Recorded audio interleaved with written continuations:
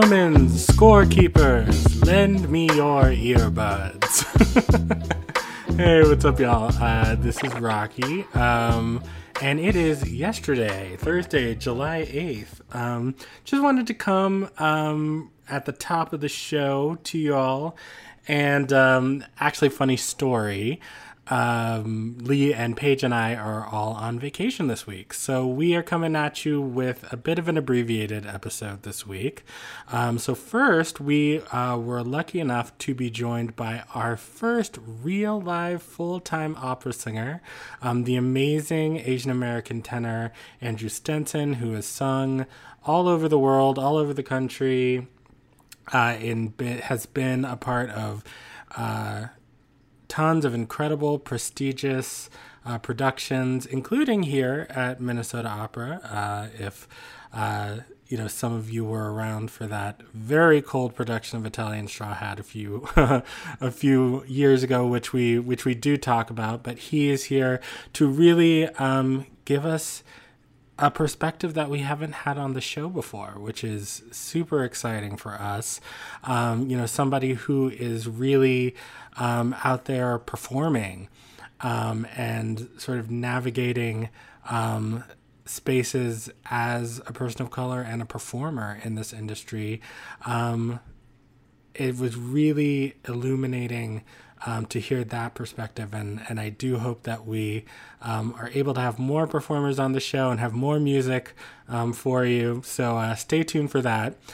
And then, well, this is where things get a little bit dicey. So you're probably wondering, I mentioned the date because, as I said, we are on vacation this week. So we recorded both of these segments quite some time ago, and so we were thinking, well, we have to have a Pure Black Joy because we always have a Pure Black Joy because it is important for us to always, no matter what we are talking about, whether we're talking about something really hard or something really fun and light, that we always end the show on a joyful note.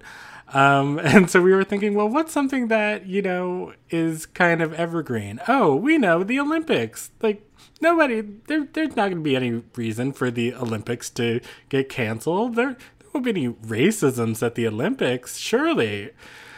So between the banning of any political statements, including Black Lives Matter, and the banning of the swim caps, and the disqualification of the Namibian runners, and the various disqualifications on the USA track and field team, including the incredible, amazing Sha'Carri Richardson. Well, it might sound like we have been living under a rock for the last month. If you didn't know that we recorded that segment quite some time ago. And so we just wanted to, keep part of it in because we still do want to support the Black athletes who are competing this year. But, recognizing, I'm sure at the top of the next episode, we will be talking about some of the issues that have transpired over the last couple of weeks, which are making us really sad. So, there's a lot of talk about not watching the Olympics, boycotting the Olympics. Of course, we appreciate those standpoints and completely understand.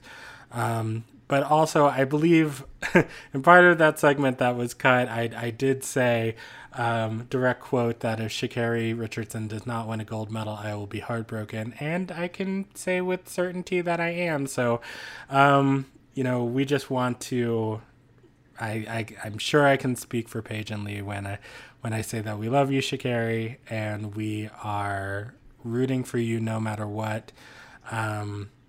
If there is, frankly, if you can, smoke a joint and then go out and run a sub 1100 meters, you deserve all the gold medals. Like, take it from the shot putter and the javelin and the hurdles or whatever and give them all.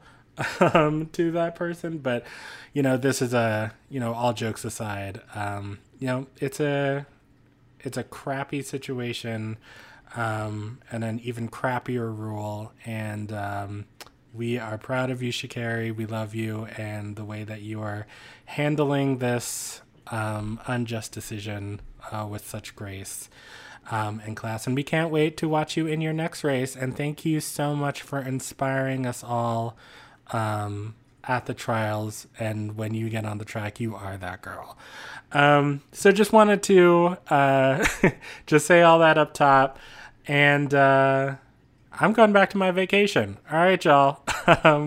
See you in a couple weeks and enjoy the show. Bye-bye.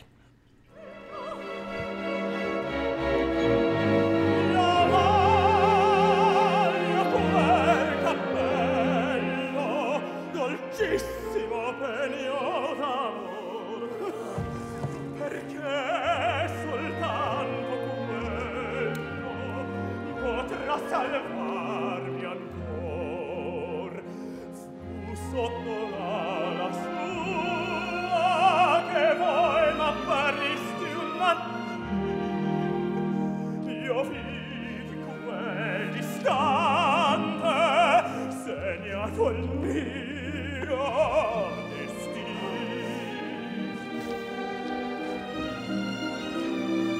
Datemi quel cappello se subito non l'avrò.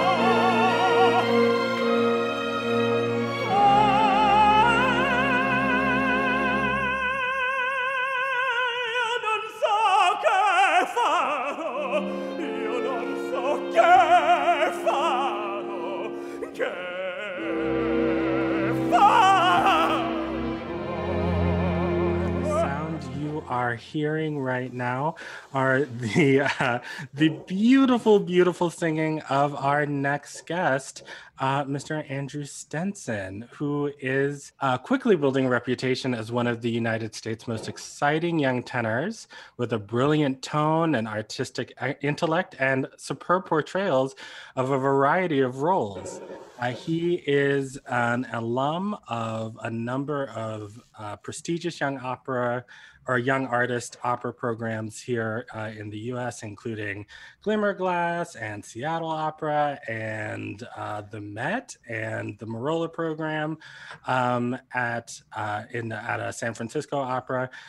He has performed all over the place in the last few years at Lyric Opera of Chicago, San Francisco Symphony, the Wexford Festival Opera, Dallas, Philadelphia Orchestra, St. Paul Chamber Orchestra, Opera Colorado, all over the place, and internationally as well.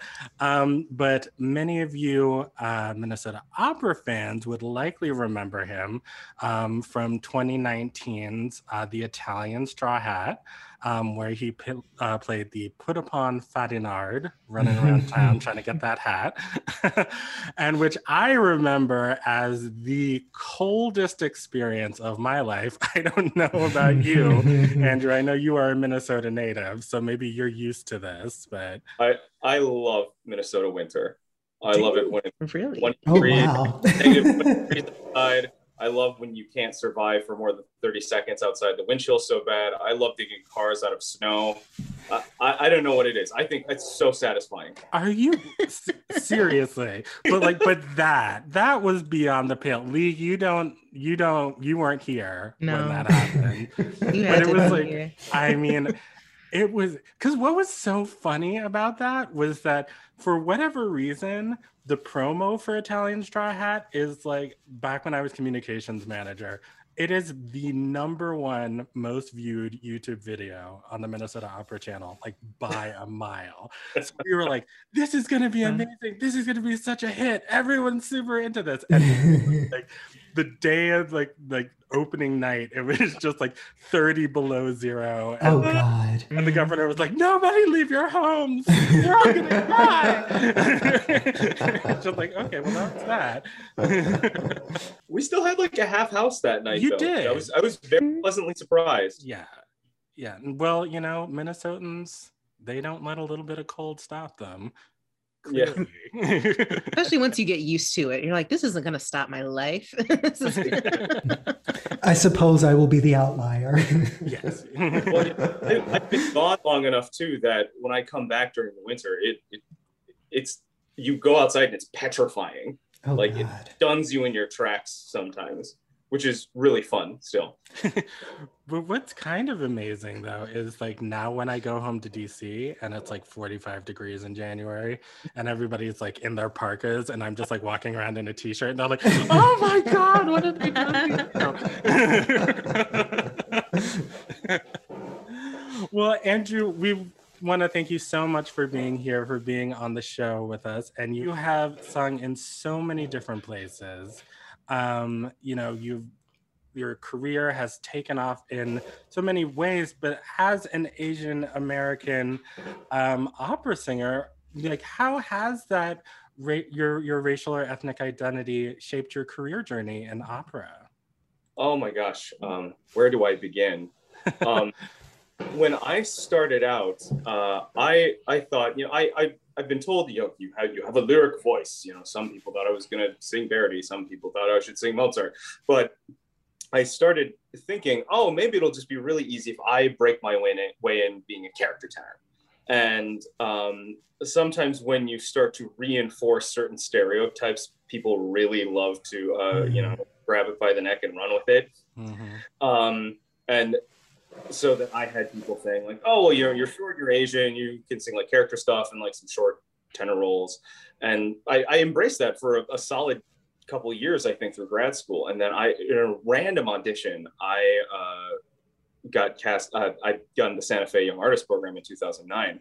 And I remember coaching the Petrarch sonnets in a room adjacent to kind of like the administrative rooms. And David Holloway, who's the director at the time, barges into my coaching and he's like, "You are a lyric tenor."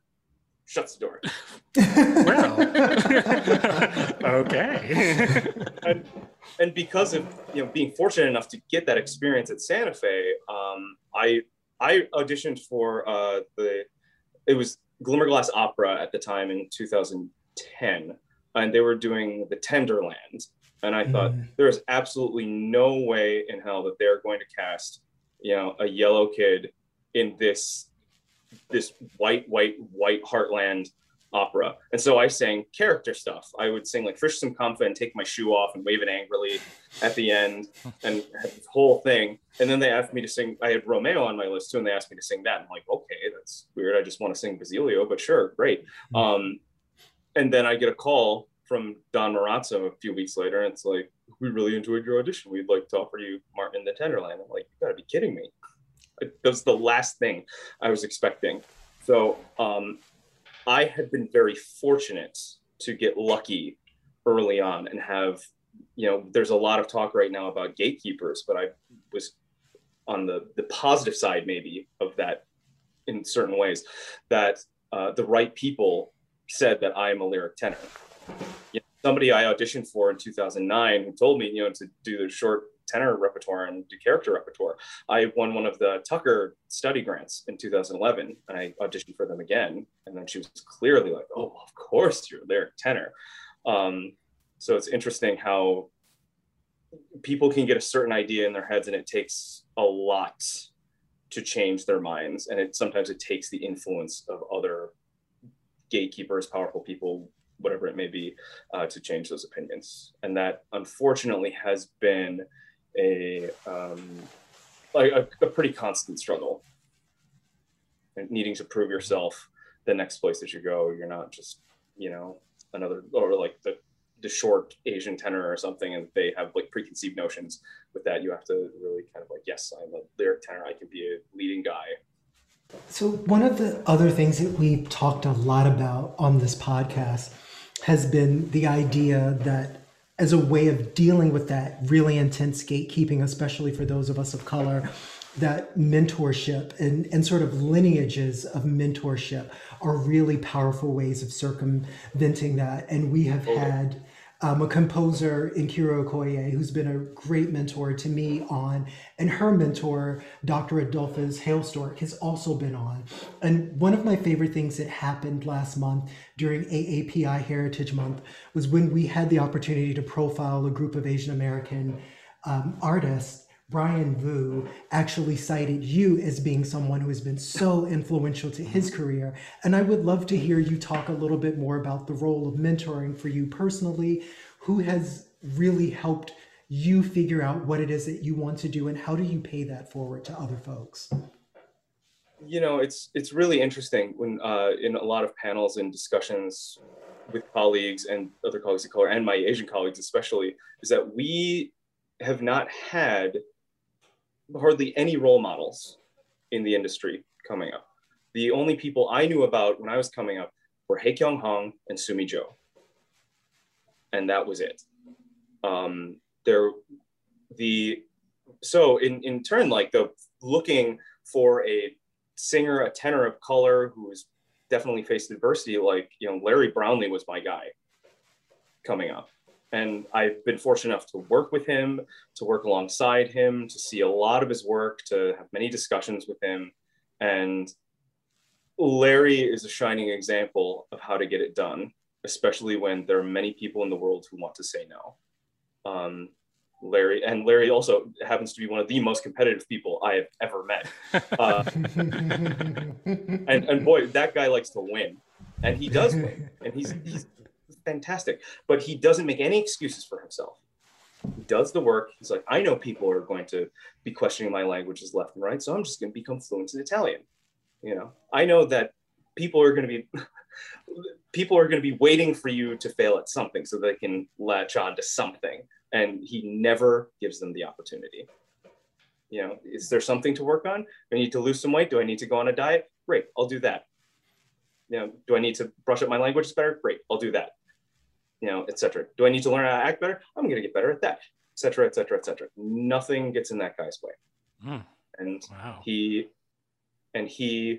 told a lot of people who were looking to say no to him, and he made such an overwhelming case that they couldn't. They had to say yes because he is basically the best in the world.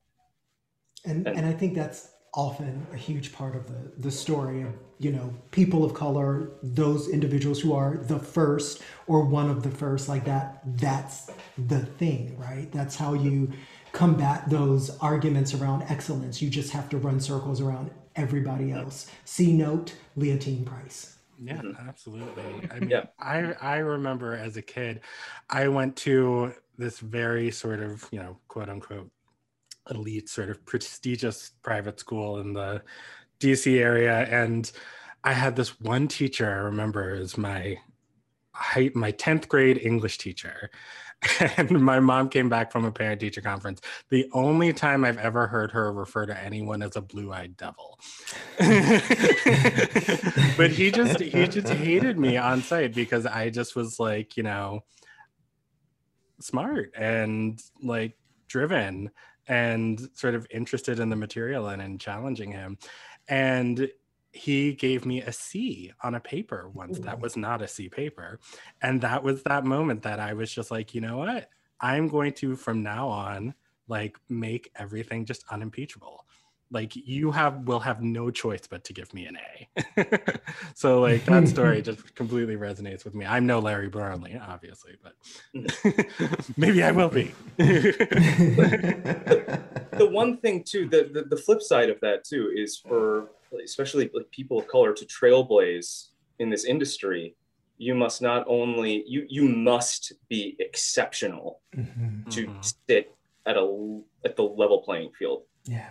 You know, and that is an incredible burden. I mean, so much pressure. So much. Yeah. We've talked about that. And I mean, I've heard people in all sectors of the performing arts talk about that, even among us administrators as well, and feeling like there's so few or there's a scarcity, mindset of, what you have to compete for, and then having, tough skin because, you're scrutinized that much more. And I was going to ask a different question, but now I'm curious, like, what do you do? What do you do to stay grounded, like in dealing with that pressure? Or, you know, what do you come back to build yourself back up? And even if it's other people or colleagues, like, what does that look like for you? For me personally, I've talked to a lot of colleagues about this stuff too. Everyone in the arts, they have like those handful of experiences, those shows that for me personally, I always feel like I'm doing my best work, and I feel the best at work when I feel like I'm part of a team. Mm-hmm. And that we as an ensemble, a cast, a company, et cetera, we can say something with one voice, and that everyone feels equal, that no person is more important or less important than the other, that we all depend on each other. And knowing that some people have your back, and that are able, when you can't lift any longer, you know someone else will be able to lift. That is all the comfort in the world as a performer to me, no matter how hard it gets. And that's always the kind of thing, you know, one of the greatest things I felt like I've ever been a part of was to be a part of Candide. And Candide has like magic powers for some reason. And it was such an intense show. And the moment Downbeat happened, you were just running, going. It was like doing a musical. You just have no time to breathe. You have no time to think of your lines. You maybe have time for a glug of water. And then you just go to the next scene, you know, and you see it because Candy is front and center most of the time, but every other person in the cast is furiously changing, running left and right, moving set pieces, etc. And if something does get moved or something does get locked, somebody could get hurt, and you have to have a lot of trust in everyone else as well to make it happen. And when we are just kind of going, and we get to Garden at the end, we all take a big pause, we all look out, and we say something together. And that metaphorically, I guess, for the piece, but also from the literal work that we're doing, that the struggle for something like that is worth it when you have people to share that experience with. And so facing these things in certain environments, knowing that you have people in the world who will face those struggles with you, you know, that's like, as we continue to develop our Asian community in the industry, you know, Vu was in that showing Candide, and I remember talking like that panel with Theater Mu. It's such an event for me personally to be in a show with other Asian people that, you know, Kristen Choi is Pat Cadden, and she's like a sister to me. You know, I've just had the opportunity to bond with these people so much, and I feel very close to them, and I feel like we are in this fight together, and that's a reason to keep going and a reason to get up in the morning. I hope that answers your question. Sorry, long-winded. Yeah. Yeah, no. It definitely does. But I've experienced the same. You know, it makes a difference when you can. I guess that is one of the benefits of like what we do. You're always doing it with a team, unless you're like severely doing a one-man show, as in you're doing the lighting and sound and everything too, which I have yet to see. I'm sure it's out there. But yeah, same. Like, just that you ultimately at the end of the day, like, you can't create this piece alone, and so you create the community always. Yeah. Well, one thing that I think is so interesting that you know, on this topic of community, you know, I know that for us, definitely, you know, sort of the events of the past year have really created more opportunities for us to sort of be around more Black folks and more Black artists and creating. And do you find that you've had that same experience, like that more opportunities have been created for you to work with more Asian artists?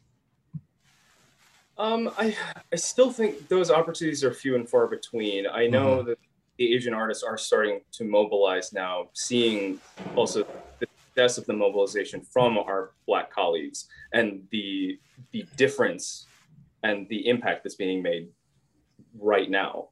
That is very inspiring to us as a community as well. And it's great to see like the way being paved and that we know and see what's happening right now, that there is a path to gaining greater equity, to at least being seen, to at least address issues in a public forum and get people to listen.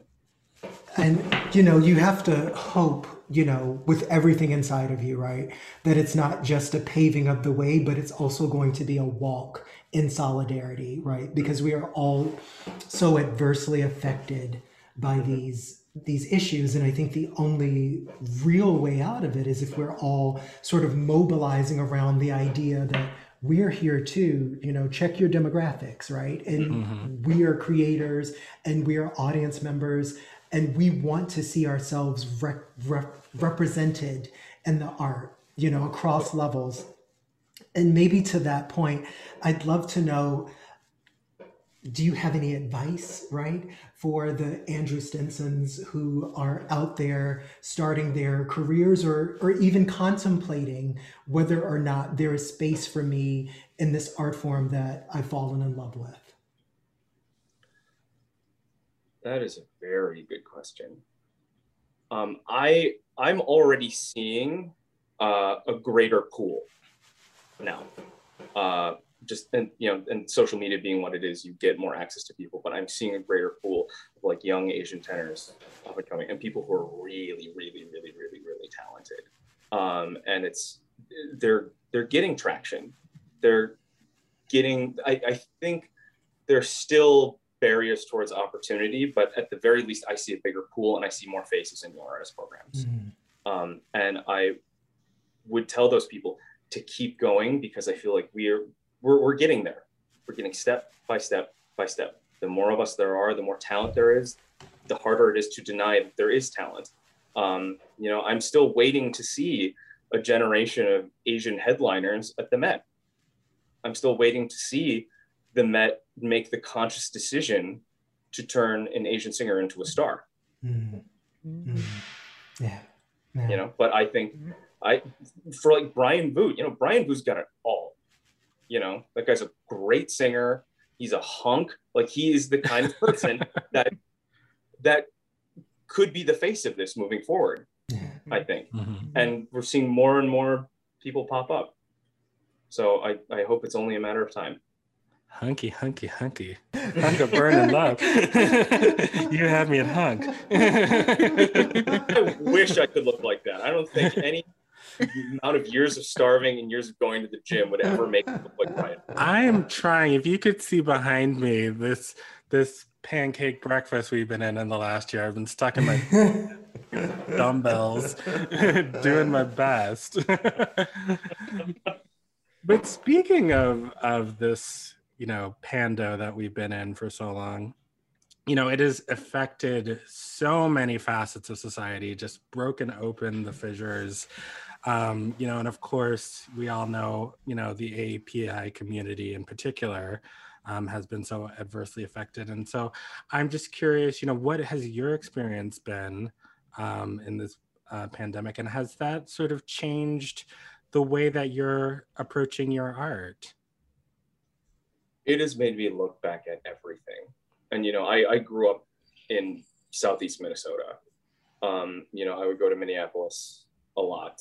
I have friends that live west of Hiawatha, and there was just so much to re-examine looking back in my life, how I acted, how people I knew acted, the community that I grew up in, and how this state as a whole. There's this idea that like non-confrontation is a virtue, and that like for real, it's like it's so confusing to me. And to finally have that thrust in their faces that you can't ignore this, that this ignoring it doesn't make it go away, that you can't remove yourself from this, and you're trying to remove yourself from it or not talk about the difficult things, et cetera, is only making it worse, a lot worse. Yeah. And it's been really interesting to see Minnesota and all the cacophony of white Minnesotans that I know have to examine this and have to deal with it. And, a lot of them are starting to, at the very least, break down that wall of, well, I talk about it, therefore it doesn't exist. Yeah. And, I think it's interesting because those of us who've spent considerable amounts of time in the DMV are probably some of the most conflict forward people that you will meet. Like the idea of not having a conversation because it's hard is totally foreign to me, right? And moving, from academia into this kind of a space, both in the opera and also in Minnesota, where that isn't quite the mode, has been an incredible learning experience. And because I follow you on social media, I feel like I already have a sense of what your answer to this is going to be.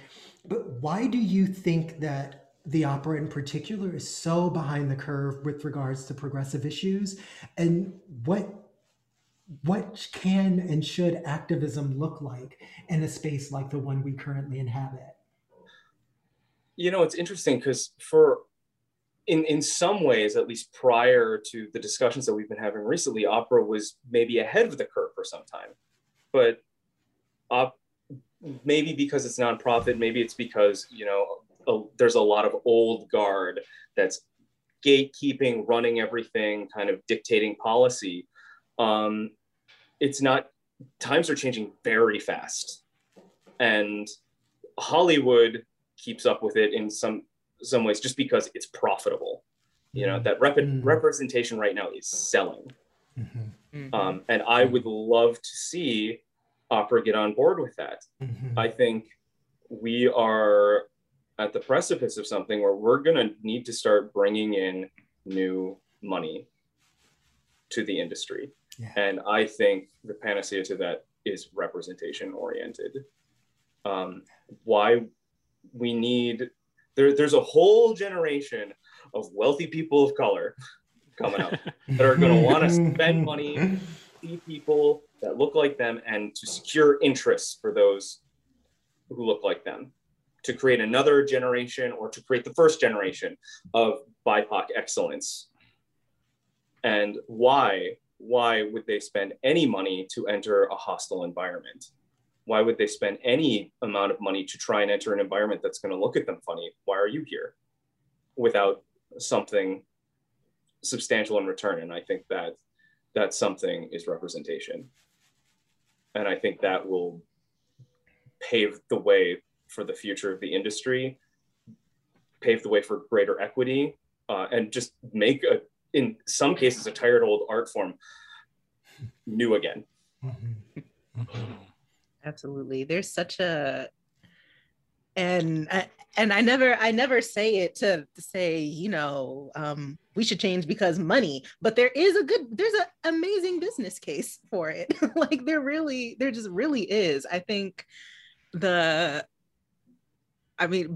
Panther and the release of that film will always be the biggest C moment for everybody. Like the most popular film worldwide. Like, and what it took was like fully investing in a whole crew of Black artists, from wardrobe to director, and it's like, see what we can do when we're well resourced, and everyone loved it. Everyone was, whether you personally relate or whether you're Black, whether you're African or not, everyone was like, this is amazing because it's genuine and it makes this group of people feel proud. And I want to see that for everybody else as well. Like I think we take for granted how much we want to connect with each other's stories too. Like I want to see different stories, and they don't necessarily have to be Black. I want to see all marginalized groups properly represented. I would pay money. And there are multiple people saying, here, we have the money. Just give us the story. So yeah. You're so right.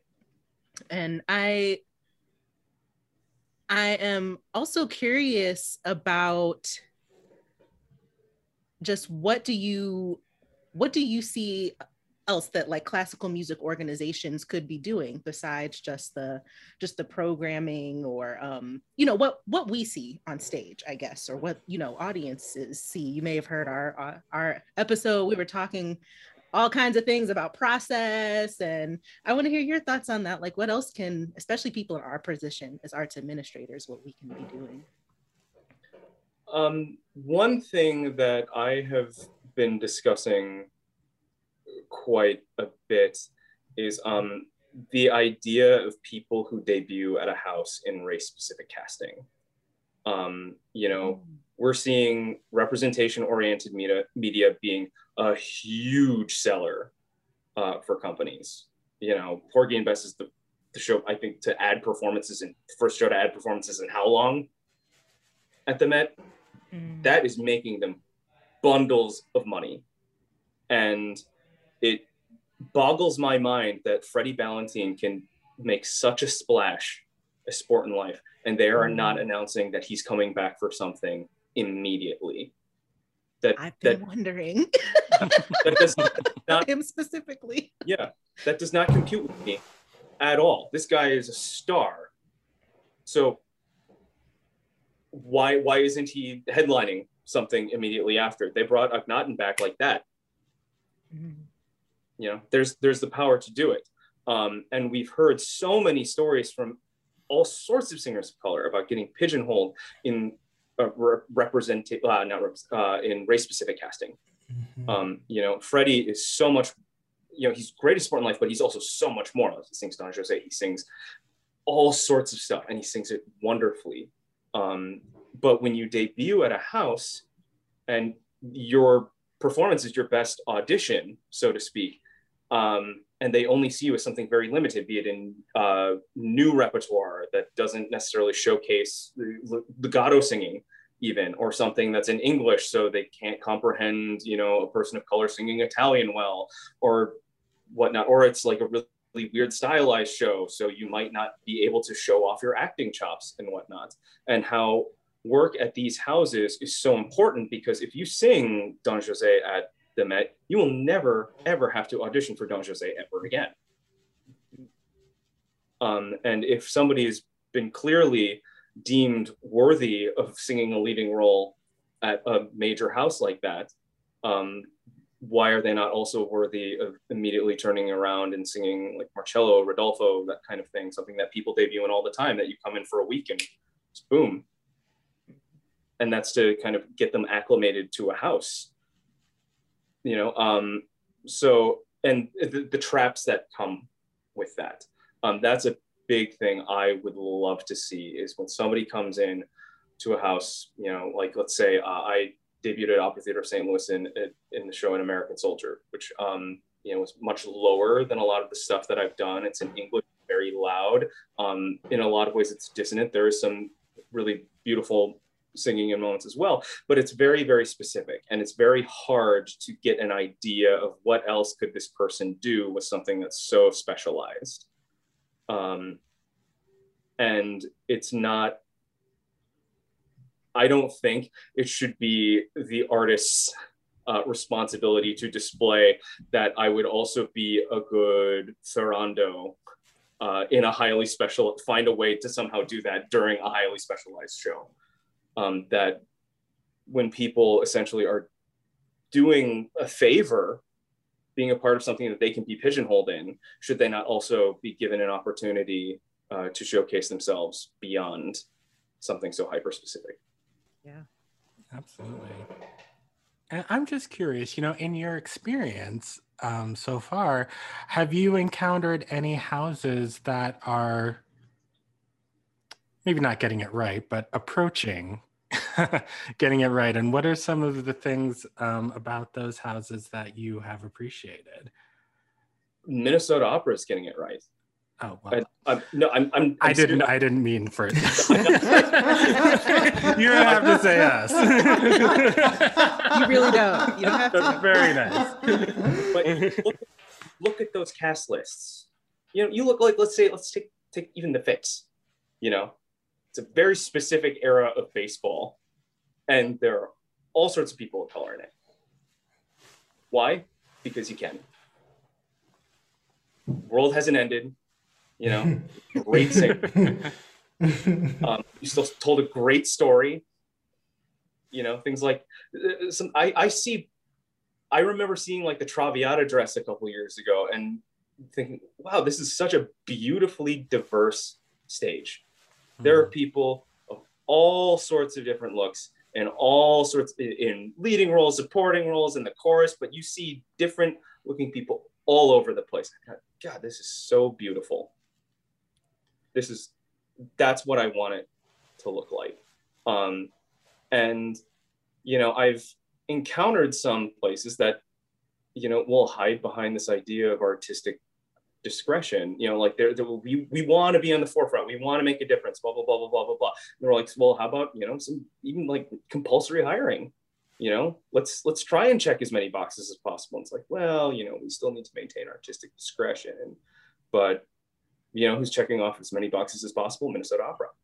You look at every single one of those cast lists, you know, you're trying to get a whole variety of people in every show, it appears to me, because they're great artists. And for some of these little semantic traditional things, who cares? World's not going to end. Opera's not going to end.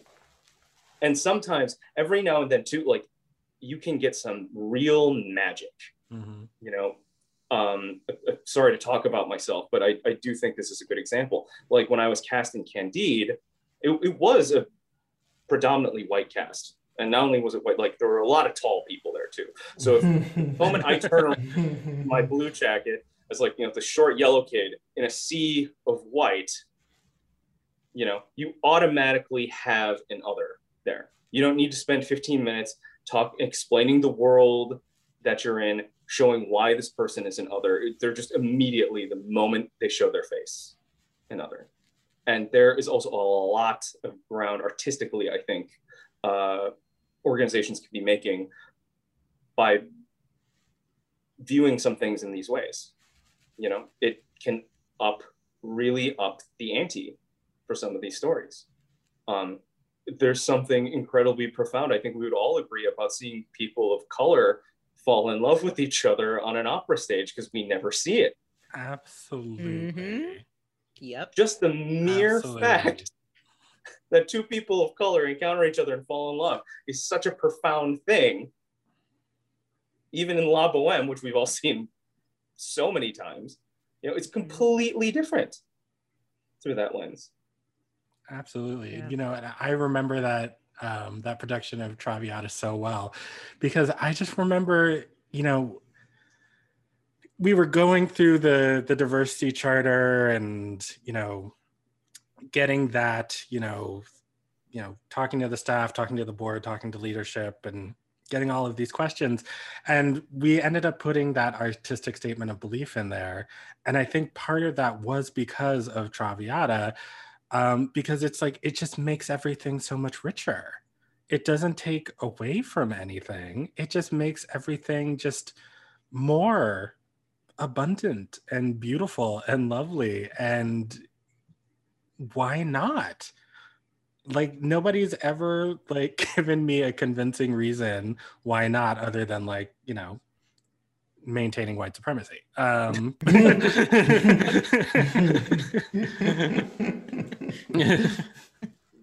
Yeah, it's funny you mentioned the fix also, because I remember Jasmine Habersham being in that, and like, even though she wasn't like the lead of the story, she was a lead. And I was just like, oh, it's so nice to watch a Black woman in love, and it's not about her dying at the end. And it's not about anybody getting shot, or she stays alive through the whole thing, like, and is shown in the supportive, loving relationship. Oh, how refreshing.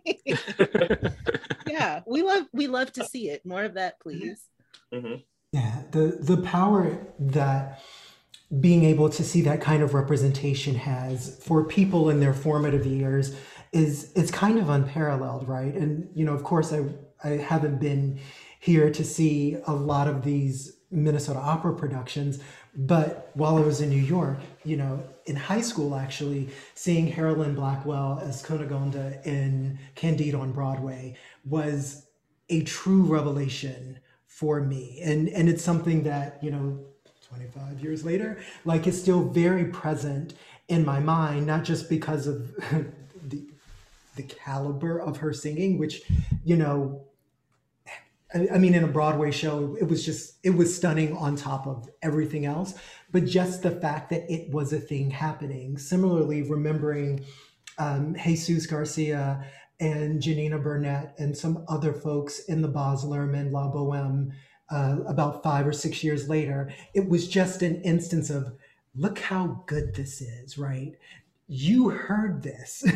There should not be an ongoing question about what we do when we have these opportunities, right? And it's taken quite a while for the conversation even to feel like it's picking up momentum, but at least on the end of the administrative side and having actually the benefit of having some colleagues who have similar roles that Rocky and Paige and I have at other companies, it means that some of these conversations are going to be able to happen.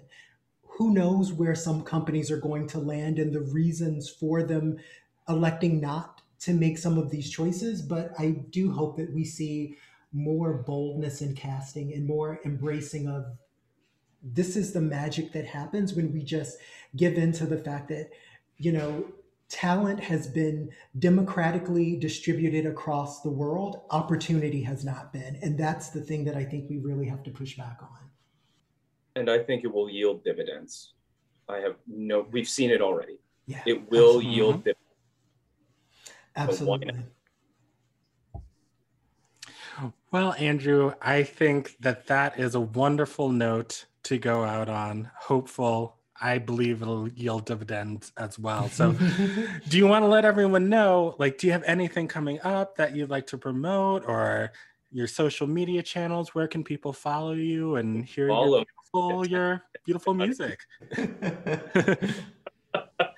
I've got a Facebook fan page, but, you know, like everyone, we're just kind of waiting for things to reopen. I've got a nice busy spring, but just kind of biding my time till then. Nice. Yeah. Well, everyone go follow Andrew Stenson on Facebook, and make sure to watch out for this spring when you can hopefully go see him live. So thank you so much for being with us, Andrew. We really appreciate it. Pleasure's all mine. You're all wonderful human beings. Thank you so much for the work that you all are doing and for making a big freaking difference. Oh, stop. Thank you. Happy Juneteenth. Yes, happy Juneteenth. Yes. And we'll be right back.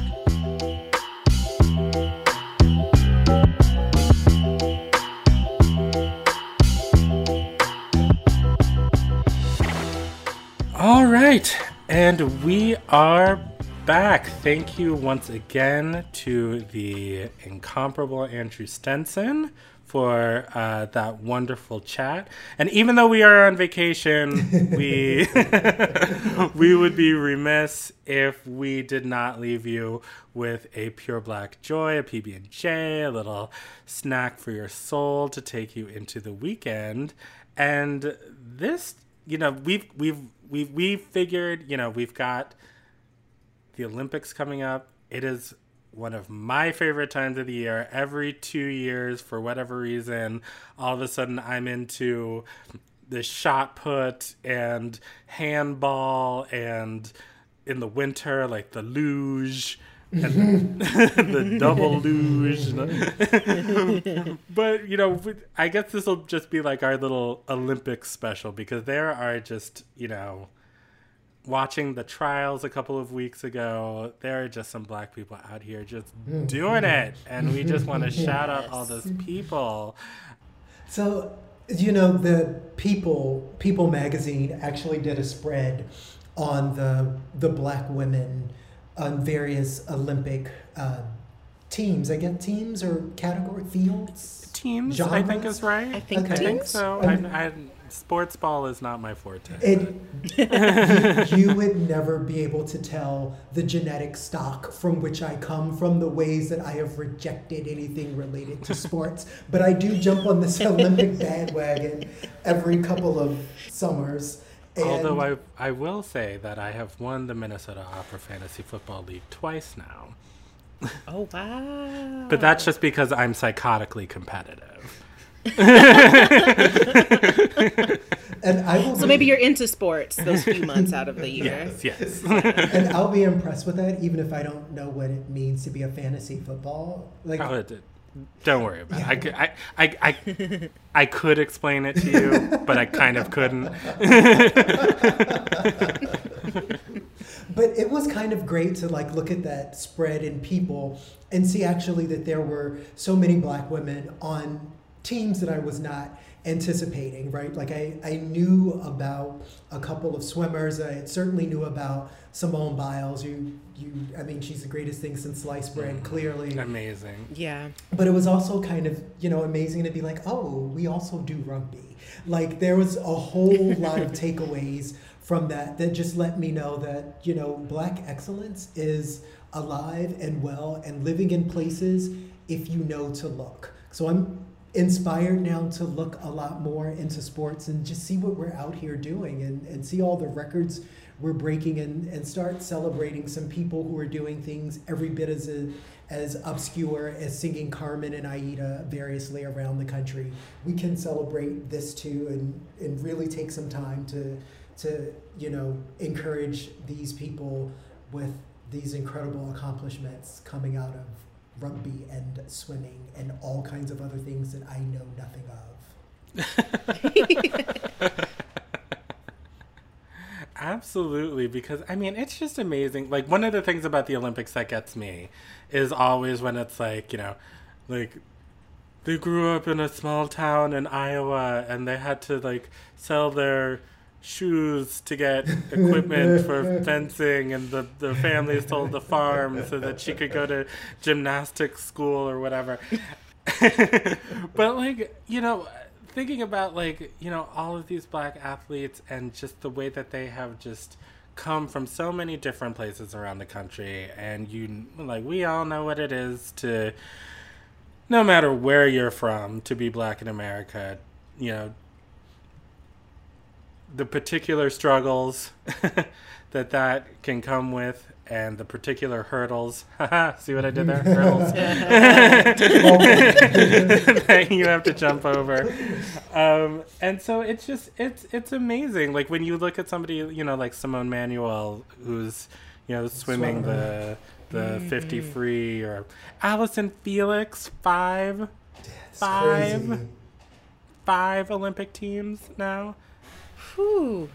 And just had a baby, and it was complicated, and she was able to come back from that and run her way back onto another Olympic team. It's just incredible. It really is. And I don't know, did you see that the woman, I don't remember what her name is, Christina,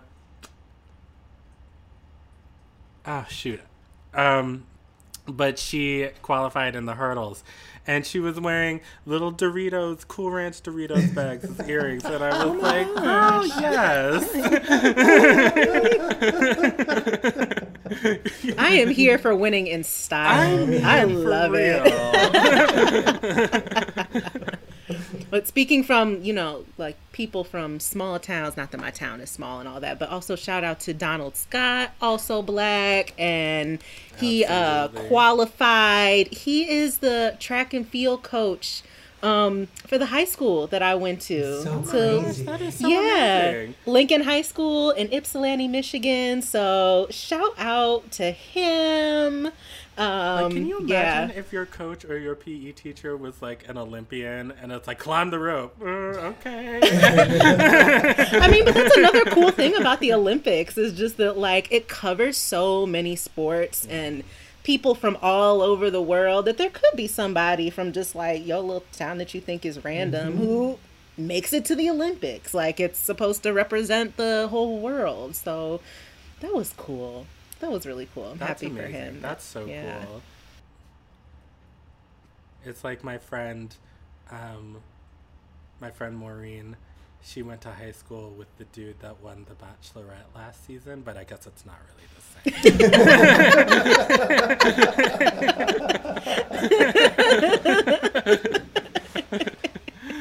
Well, we hope you all enjoy the Olympics. It's going to be amazing. 2 weeks of super fun.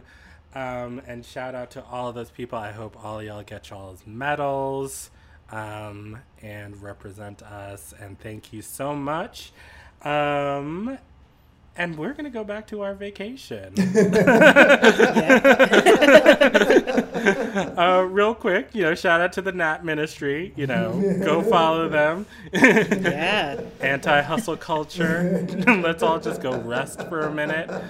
And we will be back in 2 weeks with another fabulous show. As usual, rate, review, subscribe, all of that good stuff. Share us with your friends. And write in at thescore@mnopera.org. And until then, do y'all have any words of wisdom to leave us with? I'll take that as a no.